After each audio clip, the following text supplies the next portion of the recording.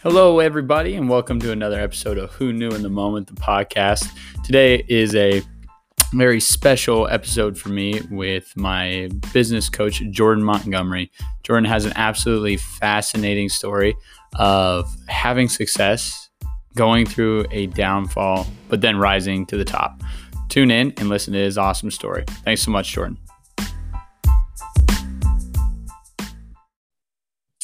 Hello, everybody, and welcome to another episode of Who Knew in the Moment, the podcast. Today, I am honored to have Mr. Jordan Montgomery on.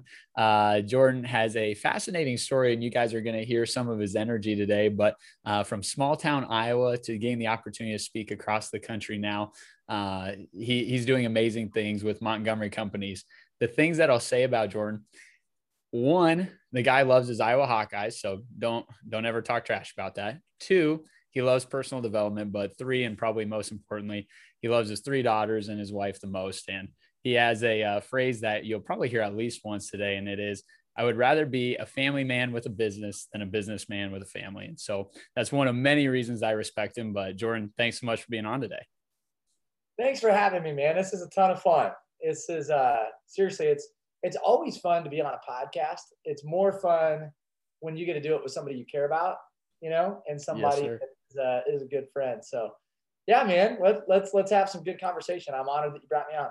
I love it. So just for people that may be listening to the first time, if you're a returner, you already know this, but the premise is, those small moments in your life that when they're happening, you're not exactly sure the pivot or the direction it's going to send you. But all of a sudden, as you look back, you can see, hey, that was the moment. That was the trajectory that I needed to go on to get into this new phase or this new sector of life. And so, Jordan, just kind of getting started with you, obviously a lot of the things that we end up doing with our life can start at a younger age. And so in high school, you were quite the football star. Third in school history and rushing yards and touchdowns, but talk a little bit about some of the, things that were instilled in you at a young age that ended up helping you in the professional career. Well, when you go to a really small school in rural Iowa, it's easy to climb up the chart. So what you don't know is there's like 25 guys on every team. That's about it. So anyway, I'm just fortunate. I'm fortunate that I've been surrounded by good people over the course of my childhood and my adult life. When I think about moments, I think about the moment that I came to faith. And, that was truly the most important moment in my life. Yeah. Because it changed my life, and it eternally changed my life and altered the direction of my life. And so, I'm thankful to have good people around me. I'm thankful to know Jesus, who is my Savior. I know not everyone who is listening is a person of faith, but that's my truth. That's my story. Yeah. And I'm fortunate for relationships that I have with the people like you, and I remember the moment that I met Phil Friedrich. I still remember that, man. I remember it vividly, like in Nebraska, I'm speaking to Mike Tewes' office, and I still remember interaction with you, young pup, sales guy, new to the financial planning career. Remember you had this big smile and great energy, and you asked a couple questions about, I think, activity and early productivity. And then I remember another moment with you, maybe 4 or 5 years ago in Milwaukee, and you were walking down a sidewalk with Dan Ferguson, and we bumped into each other, and it had been a little time since we had talked, but I just remember thinking, I like this guy. He's got good energy. He's others focused. He asks great questions. And I just remember you being very intentional. Mm-hmm. And it's interesting, you bring up this idea of moments, right? One of the things that we often say is we're always one moment away from a completely different life. And I believe that. We're always one moment away from a different life. We're a moment away from a different business. We're a moment away from a different family. Life is about moments. So I love this idea of who knew, right? Yeah. Awesome conversation, and honored to again have this time with you, man. I love it. Absolutely. Yeah, it was. And we'll get to one of the other moments a little bit later on down the road where you and I get to interact again. So, for you, you decide from high school to attend University of Iowa, right? That's right. And while you're there, Do you get started with a financial planning firm right away, or how does that kind of come about in your story? Yeah, I wish that was the story. That's not the story. I sold everything that you could sell, basically, except for like illegal things. I didn't do that. But I sold clothes, I sold cell phones, I sold gym memberships. I actually had a job. I was 19 years old and I threw garbage. Like I was a garbage man. Yeah. I thought I was going to mow lawns in the parks department. The parks department was full. So the city supervisor said, well, you can work in the refuse department. At 19 years old, I didn't connect the word refuse with garbage. So I just said yes. Yeah. The next thing you know, I'm hanging off the back of a garbage truck, and I'm studying for my CDL. It's a crazy summer, but it exposed me to new people, new environments, new learning, and it really developed an awareness in me that I so desperately needed as a kid that grew up with a pretty good background. And then I also had other jobs, in sales that really taught me the power of interpersonal communication and building relationships and building trust and rapport. I once, Phil, and I think you might know this, I sold mattresses out of a warehouse. And people always like, this sounds shady when I say it, but it's the truth, right? And it wasn't shady. So there's nothing like inside the mattress. Okay. So everybody needs to know that. But we would get these trucks from Chicago. They would bring in these mattresses, and the mattresses were made out of recycled like coil springs. So they're literally springs from other mattresses. Okay. Yeah. Yeah. So disclose that. People knew that, but they were like these heavily discounted mattresses. So the trucks would come in at 5 a.m. They'd roll into North Liberty, Iowa.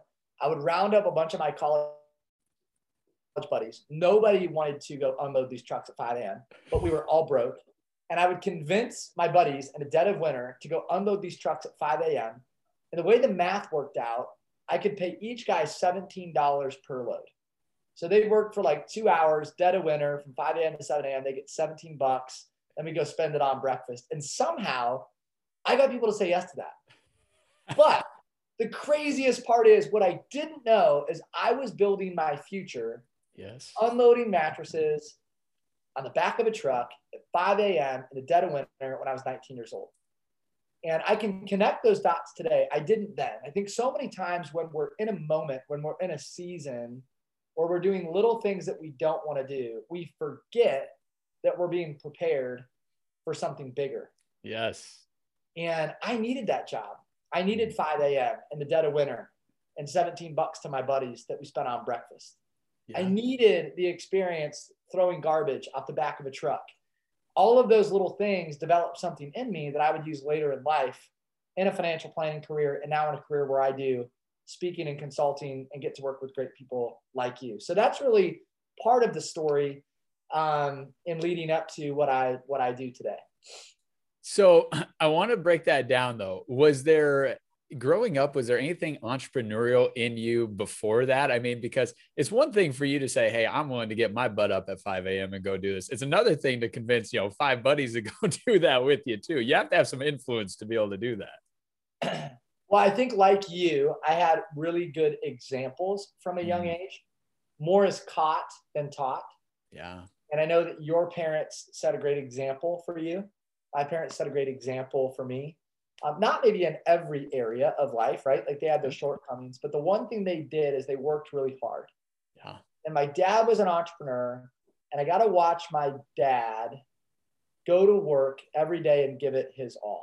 And I also paid attention to the fact that my dad was present for every big moment in my life. That's huge. And I was so thankful for that. And I just remember growing up, like I knew if I had a game, my dad was going to be in the stands. Yeah. If I was going to receive an award, my dad was going to be in the front row. If I had a performance, my dad was going to catch the whole thing. And it makes me emotional to talk about it because he was just so present in my life. And he was present because he was entrepreneurial and because he worked hard to create a framework where he could serve the people that he loved the most. And so that's what I learned at a really young age that really stirred in me the desire to be an entrepreneur.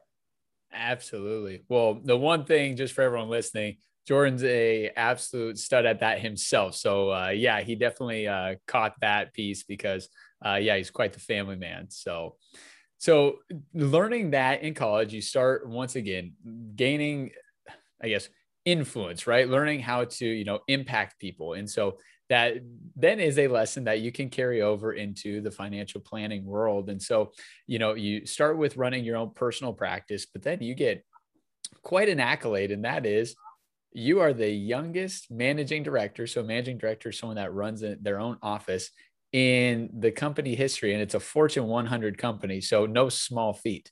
Talk a little bit about, some of the people and events that led to that opportunity and you being there. Well, I think part of it was there was an issue and there was a problem, and issues and problems create opportunity. Yeah. So I don't know that it was anything that I did. It was the organization needed a leader, right? There was an issue. There was a leadership issue. Yep. Problem, and that problem created an opportunity. And so I look back now and I realize, okay, we didn't maybe have the culture. We didn't have the vibrant environment that I would have liked to have had at the time. But because of that, I had an opportunity to lead. So to someone listening, maybe you're not in the season that you want to be in, or you're not in the culture or the organization that's vibrant. You don't have all these amazing people around you. Well, that oftentimes creates an opportunity to lead. Yeah. So I got to lead by default, kind of like the high school sports story. I was like, maybe the least of the least, right? I don't know. I had, I suppose, enough ability that they threw me into the fire. And so at 25, I began running this office. I learned a lot about leadership, made a lot of mistakes. And through experience and through unwise decisions, I suppose I gained wisdom over time, and we had some success. But yeah, it was a crazy journey at 25 years old to have that role. And I look back now at some of the decisions I made and some of the long days that we worked. I don't know how we did it, but it was a lot of fun for sure. It was a ton of fun. Yes. Now, as you're in this role, you meet a few great people and you guys form this group, which is a very prestigious group at this point with all the accolades you individuals have. And it's called the Gray Geese, right? The Gray Geese.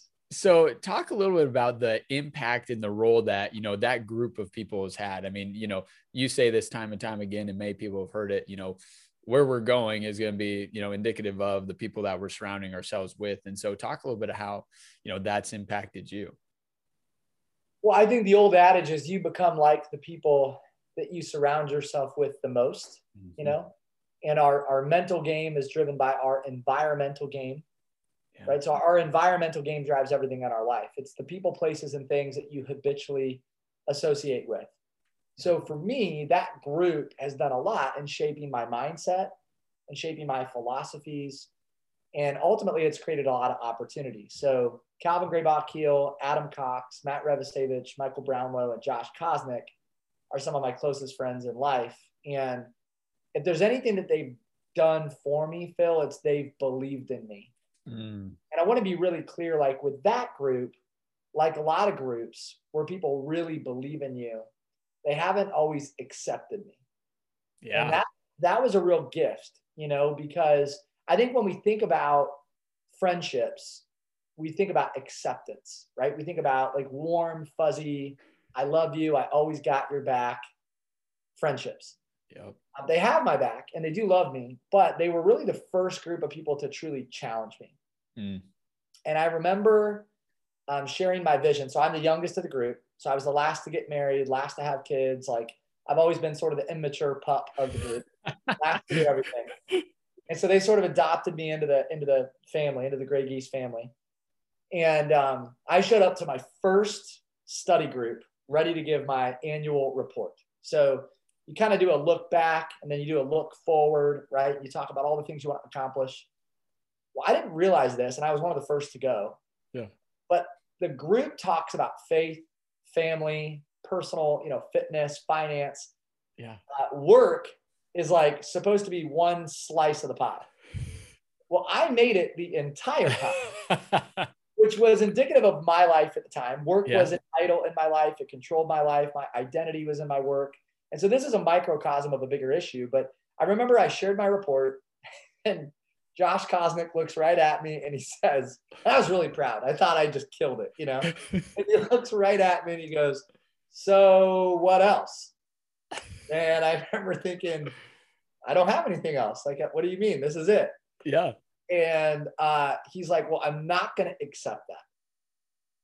And I remember being irritated at the time. I was frustrated. And then he said this sort of indirectly. He said, I know there's more inside of you. And I'm not going to accept this current version of who you are because you're more gifted and there's more to you and there's more in you than what you just shared. And he said, next time, make sure your report has more to it than that. And that was all he said. But what he was really saying to me is, dude, you have to be a more authentic version of you. And you gave us like 5% of who you actually are. And that's not okay.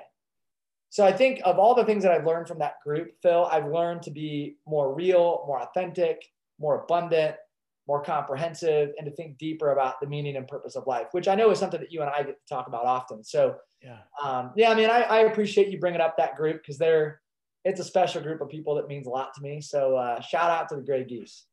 Absolutely. Now, once again, we're riding high, work's going well, you're running your district. And then life kind of gets turned upside down. And for a season at a time, you say, how is this possible? What's next?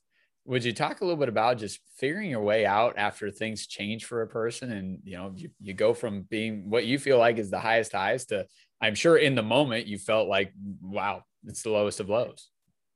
Yeah. So talk about the power of a moment, right? Yeah. We like to talk about the good moments in life. The bad moments are where a lot of the learning happens. It's where actually, when you think about the pivots in your life or the major changes of direction, they typically come from valley moments. Absolutely. You know? Not mountaintop moments. Yep. And we have our greatest learning, I believe, in the valley. So I'm 27 years old. I felt like at the time I was in the penthouse. I really wasn't, right? Like my bank account was full. My soul was empty. Yeah. My, bravado was high. My confidence was low, right? So I was sort of living this life where I was making a lot of money. My identity was in my work. I was going 110 miles per hour.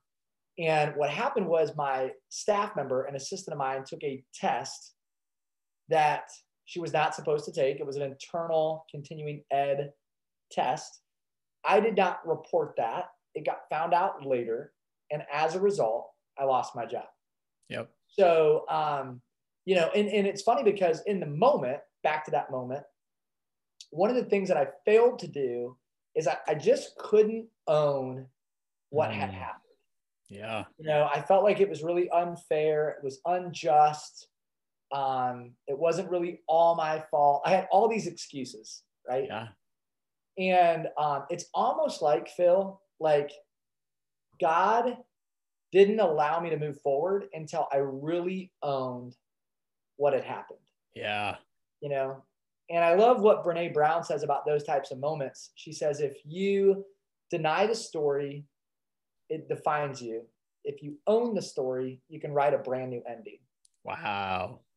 So someone listening has something going on in their life that maybe they haven't fully owned.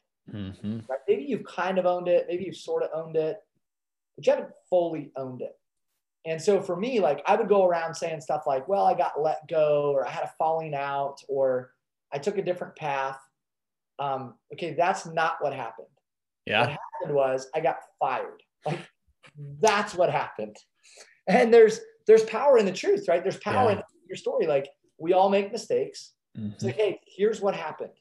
This is my story. This is my shortfall. Like I'm just going to tell you who I am and what I did. And then when I did that, man, it was amazing how my relationships changed. I felt like doors opened. Yeah. Grace is a real thing, right? From other people, the good Lord above. And grace was extended and my world started to really evolve and change. But for sure, it was a defining moment in my life. And God set me back on my feet. I was without a job for about a month.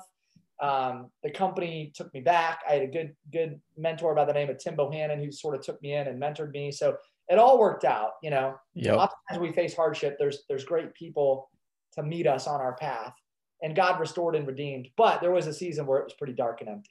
Absolutely. So I want to go to a moment on, a backyard, back patio, and you're on a phone call with a guy named Ben Newman. And that's someone you had met back in 2010. And I just want to say this, no one would know this, but Jordan had written down on a note in 2010 that I want to do work with Ben Newman. Now, it may have not been super detailed, but he knew that was something he wanted to do. And at that time, he probably thought it meant one thing, but soon he would realize it might have meant a completely different thing. Yeah, man, another defining moment. Big moment in my journey. So 2010, I wrote that on a note. I went to one of Ben's seminars in St. Louis, Missouri, and I didn't know what it meant. I just said, I want to do work with you, at some point in the future. And it ended up meaning something very different. But what it ended up meaning was we had this powerful conversation. I was on my back deck. It was a Friday afternoon. It was in shorts and a t-shirt. And I called Ben, and it wasn't even a conversation, Phil, that I had like this grand plan for, I just shared my heart with Ben, and I said, hey, I feel like I'm called to do some of the work that you're doing. And at the time I was doing it on the side. So I had this sort of coaching business, but I still have my financial planning business. Mm-hmm. And Ben said, well, here's what you need to do. And if you do these things, you could do this full time. And I think you could make whatever decision you want to make with your financial planning business. But here's how you grow this coaching business. Yeah. And it was stupid, simple steps. So I did it. And within about 90 days, we had replaced the revenue from our financial planning business through our coaching business. And again, God opened doors, provided people on my path, great people like you who said yes to us in the early stages, who allowed us to build what we have today. And it was a defining moment. Most of the time, here's what's crazy.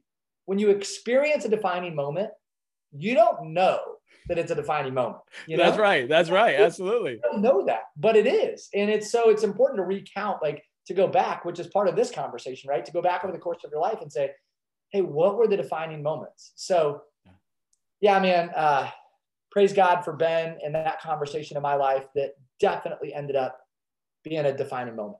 Absolutely. I just want everyone to hear all of Jordan's success revolves around Phil Friedrich saying yes to starting coaching with him. So I just want everyone to know that Montgomery companies could send me a package. No.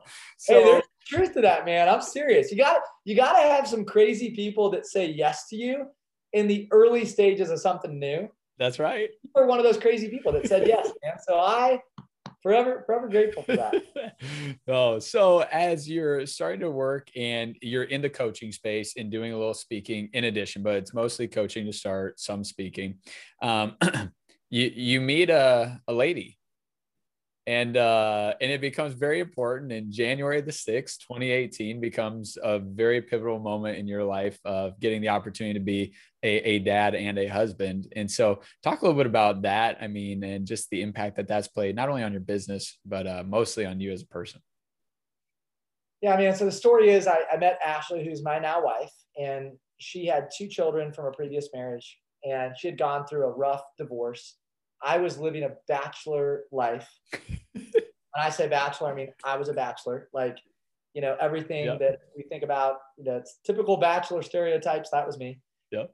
Staying up too late, not eating the right food, messy house. That was me. She was a very organized, responsible, mature adult.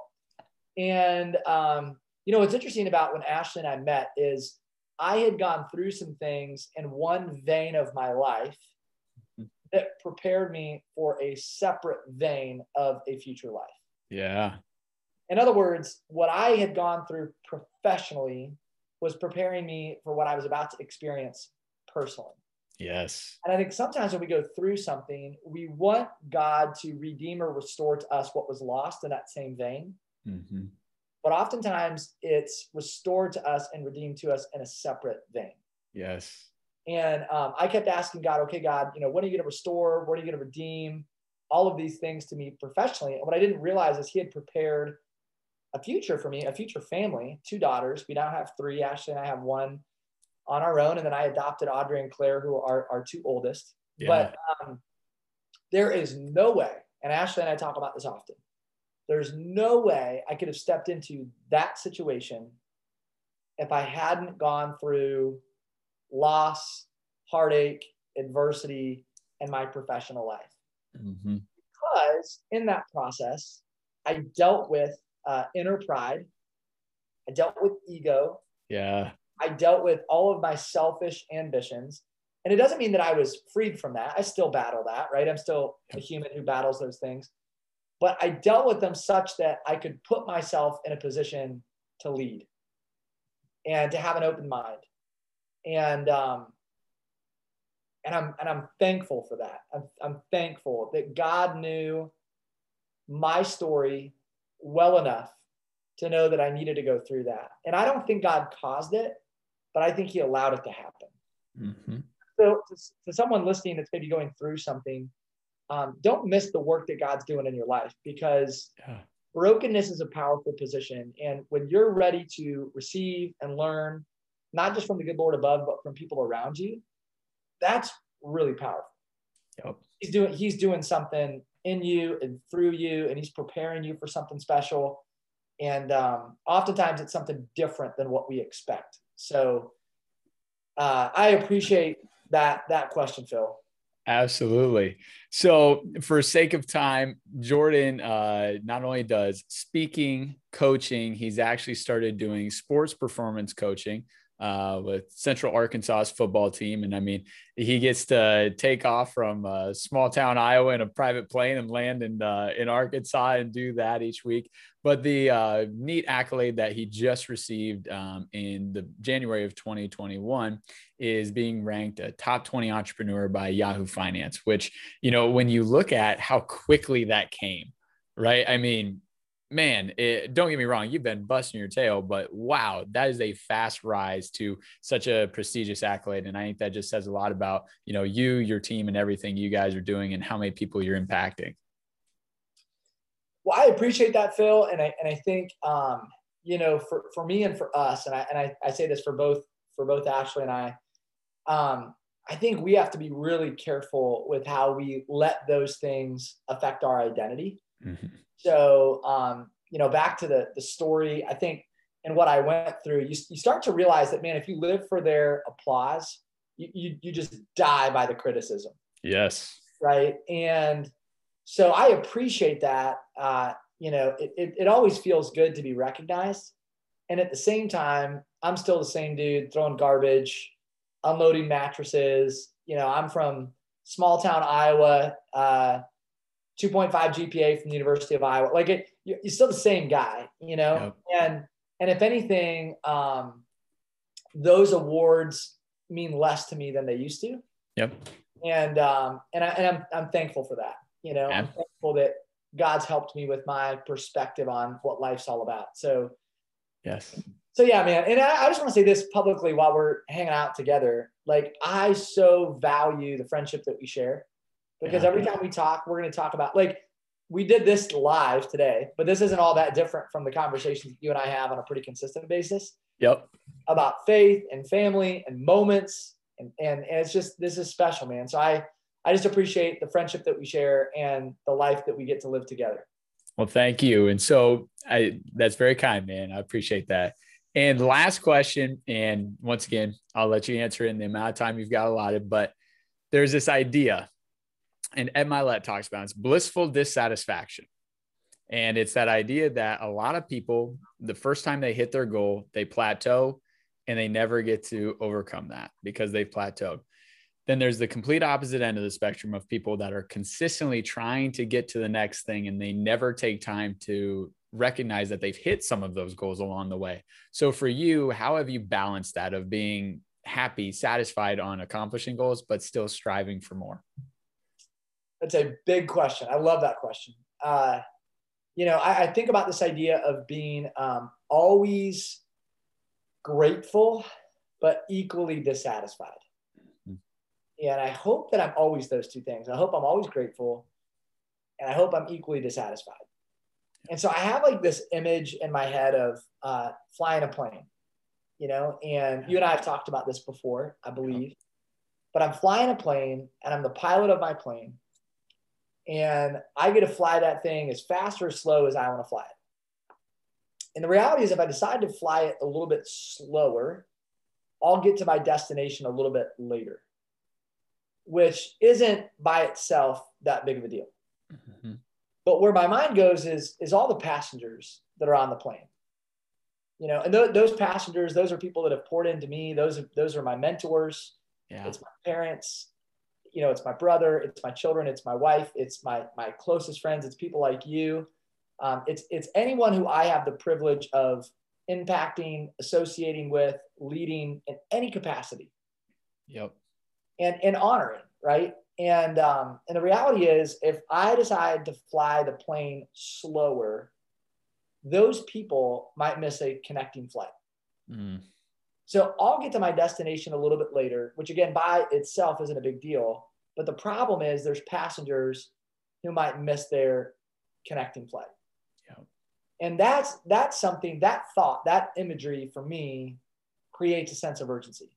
Love it. I want to use the gifts that God gave me to create an impact on this world, to make His name known. And I just want to make sure that when it's all said and done, the gas is out of the tank, that I used it up, and I'm not going to be perfect. Yeah. But I want to know at the end of the day that I use my gifts for the right reasons to impact other people and to glorify the Lord. So, yeah, man, big question. And I love that idea of blissful dissatisfaction. Dissatisfaction. That's right. Yep. I love that. Yeah, man. That's a great question. Awesome. Well, as promised, the guy's fascinating. Jordan, thanks so much for the time today. Thanks for being on, and we'll look forward to following up soon. Hey, thanks for being you, dude. Thanks for your friendship. Thanks for this podcast. Thanks for the work that you're putting out, the conversations that you're having that are impacting others. Want to encourage you to continue to do this work. Thanks, my man.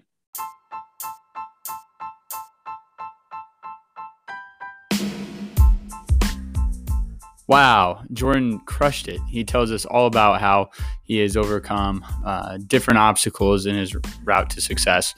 And once again, just remember that whatever it is you're focused on is where your attention is going to go. And Jordan does a great job of always being focused on the things that are most important to him, not losing sight of those things and staying grounded. Thanks so much. Enjoy the episodes, and we'll look forward to chatting with you again on Friday. Have a great one, everybody.